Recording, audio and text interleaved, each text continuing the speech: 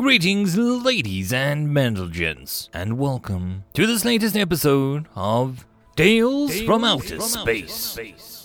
Taken from the subreddit HFY. The links to all the stories will be down below, and as always, I hope that you enjoy. And if you do, please consider subscribing. Story number 1. A Poor Investment, written by Wall of Shadows. Cave of Teeth looked at the folk peddler with boredom. He had come up with his ship from some minor armor repair, and was trying to sell him some damn Deathworld monster. Rather, something they claimed was a monster. Folk are all the same. As you can clearly see, it is the strength of a heavy welder. Cave of Teeth raised his dorsal plates in annoyance. Not even folk had audacity to bullcrap an eater of the swamp about high-gravity worlds. Armored by beetle slabs twice the mass of most sentients, they are a species one took few liberties with. Not as grav-adapted as your people, of course, he said quickly. It also sports. The peddler droned on. No matter what sad little accident from a dead-end world folk had in their cargo hold, they always tried to settle them as Deathworld creatures. Extra strong, poison-resistant, invisibility, magic appendages that when ground up and snorted doubled your reproductive success. Enormous bacterial... Wait, say that again? Well, fine, sir. I said that this particular specimen carries more than its own weight in parasitic and symbiotic microorganisms. In fact, it has the cellular structure merged with... Freck that! Are you telling me this sun-cursed piece of dry meat is a biological weapon? Shouted Cave of Teeth angrily. I assure you, sir, that it is not. We folk may be many things, but self-destructive we are not, explained the folk merchant indignantly. None of these bacteria, save one, have any hope of infecting life in this part of the galaxy. Cave of Teeth continued to glower. Save one? Yes. Save one, a particularly aggressive species that has colonized its skin. We have been unable to destroy the infection, but we were able to edit its genetic code to render it temporarily unable to spread known sentient species. It is likely a vaccine will need to be developed, though, as it shows a remarkable ability to evolve. Right, and why exactly do I need one of these, what did you call them again? A tiny glint was barely discernible in the folk's eye. It knew it had made a sale today. Your people are known far and wide for their abilities as hunters and trackers, are they not? And do you not keep hunting beasts to help you track and kill? Well, sir, these humans, they're perfect killers. Simply set them on a scent of your prey, and they'll run them down and destroy them. I personally guarantee your satisfaction. Personally, guaranteed by Rhea, thought Cave of Teeth. No folk caravan ever stopped in the same world twice when 16 orbits.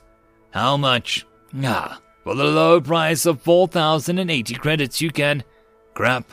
Cave of Teeth's armor plates deflated suddenly. He wasn't about to spend more than a month's earning on a so-called Deathworld creature. Not even when it could stand swampside. Just give me the gauntlet and settle my bill.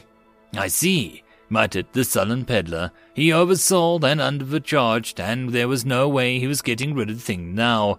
Well, I'll tell you what. We actually caught 3 of these monsters. One had a big put down before we could subdue it. You've seen the one we have for sale, but the last one was defective. It won't be ravenous beast like the other, but it can at least be training for your beasts you have. I'm sure you don't get a chance to train them properly here on this quiet backwater. I'll let it go for, let's say, 1248. With that, your gauntlet repair brings the total to 1504 credits. Cave of Teeth stared at suspension chamber sitting in the landing apron. He still couldn't quite believe that his son of the daylight had talked him into buying a worthless animal. Well, nothing to do now but test it out. He cracked the seal on the unit, and he kept the RF discharge pod pointed squarely at the Humang. It was called whatever. He took a closer look. Cave of Teeth wasn't sure how well these single-use suspension tanks reanimated their cargo, but he thought that it should be waking up by now. Sure enough, he saw a movement. Betty. Scrap, he just suspected. The trash animal couldn't even move in its gravity. It just lay there, whimpering. The damn thing was tiny, barely larger than a folk. It sure wasn't furry like one, though. Just a pale flesh mostly covered in some kind of fabric.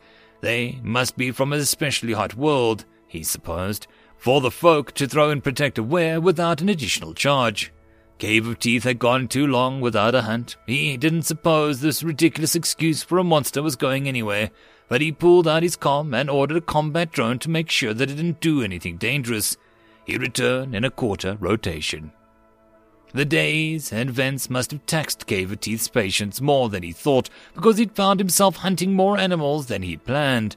After so large a meal, he really hadn't wanted to see the thing that he'd wasted so much money on, so he vowed to evaluate first thing in the morning.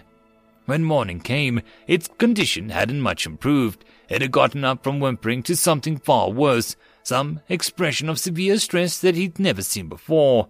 It had soiled itself as well. At least, it showed some signs of intelligence today. Its eyes met Cave of Teeth's with fear. He suppressed his hunter's instinct and roughly lifted the creature from the pod. It was far heavier than he had expected, which did suggest a high-gravity origin. But if that were the case, it should be able to pick itself up. Dismissing these pointless thoughts, he ruffled his plates and dropped the human casually to the ground. Over the next 1/16th rotation, Cave of Teeth poked, prodded, kicked, threatened, and shouted at the helpless figure, coughing, sobbing, and leaking fluids from its eyes, nose, and mouth. Nothing. No sign of aggression. No sign even that it had the strength to move itself other than to cover its vital organs with its limbs. Disgusted with its own stupidity, he decided that feeding the monster to the scent pack would at least allow him to recoup a tiny portion of the money that he'd sunk into it. Long, lean hexapods nearly the size of this creature, the scent pack could live for days on the dense meat his poor investment was made of. As he dragged it closer to the enclosure, the beasts threw themselves at the barrier with mindless hunger. Covered in protective golden wool and sporting immense sensory organs on their oversized heads, the scent pack were good for one thing only. They could track prey over any terrain until they caught it or died. Cave of Teeth threw the creature over the barrier and watched as it quickly dragged it into its den. Cave of Teeth stared at the comm with hatred in his very soul. For the 16th time, maybe for the 4 times 16th time, he wondered why he still tracked most eaters of the swamp of his means, those who could afford a private estate out in the out-of-the-way world, either retired or took occasional security contracts. But not him. For some sun-blighted reason, he had decided to keep taking bounties. Well, at least this one would be easy. The stupid mark hiding in an urban planet. All he had to do was track them down and flush him out. He sighed and strapped in his combat armor, his RF rod, and his discreet photon weapon he wasn't strictly permitted to own. He wouldn't have need to take any of his support beasts, just one combat drone in case of emergencies. Well, mainly in case of a bored customs agent decides to try and inspect his ship. When he finally stopped screaming, he felt ridiculous. Of course, the combat drone didn't know where the scent pack had gone. It was a combat drone, a machine built for war. He had treating it like an apprentice, but there was no one else for the Cave of Teeth to blame. 2 weeks his simple job had taken, 2 weeks away from his villa, and when he came back, all he wanted was the opportunity to hunt prey, and now he had to track down his blasted scent pack. Not only that, he had to determine how they had escaped from their enclosure in the first place. He found their trail easily enough. The scent pack was good for many things, but stealth was not one of them. After a day of following it, though, he began to notice something strange. One of the pack had been leaving deeper footprints than it should have. But now it was different. For a short distance there was no sign of deeper prints, but another strange pattern in the trail. Then different beasts would increase in weight. Cave of Teeth had no idea how this was possible. Until finally he caught up to the pack. They traveled faster than Cave of Teeth, of course, but without a quarry to run down, they stopped to rest and play several times per rotation. He slowly lifted his head above the ridge to look down at the valley. There was his scent pack, but there too was the Death Wilder. He had thrown it to the pack as food, and now somehow it was part of the pack, and had run off with it. This would not stand. He marched down angrily, shouting orders to the suddenly frightened pack. Then impossibly this humang raised itself to its rear limbs and made a noise that sounded remarkably like defiance. Well, he knew what to do about that. He unslung his RF rod from his shoulders, planning one short burst of medium-high frequency.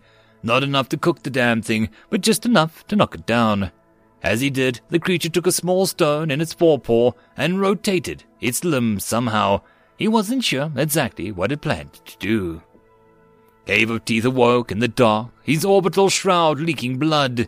How in the frick did that monster launch the stone with enough force and accuracy to put him down? He hadn't the slightest idea.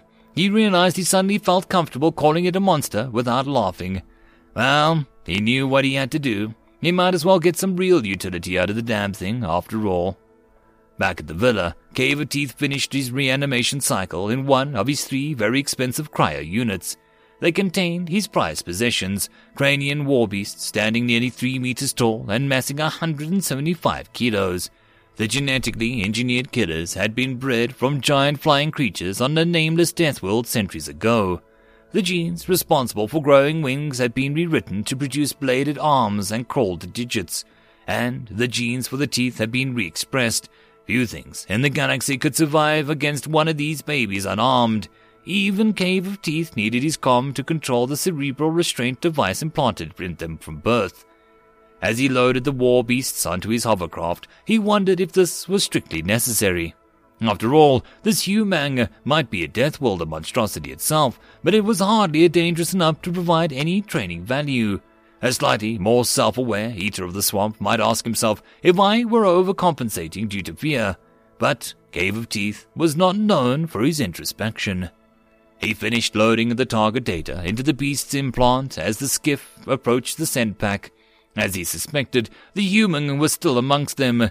No matter, the pack were formidable trackers and hunters, but they'd scatter as soon as he dropped the war beast amongst them. Except that's not what happened.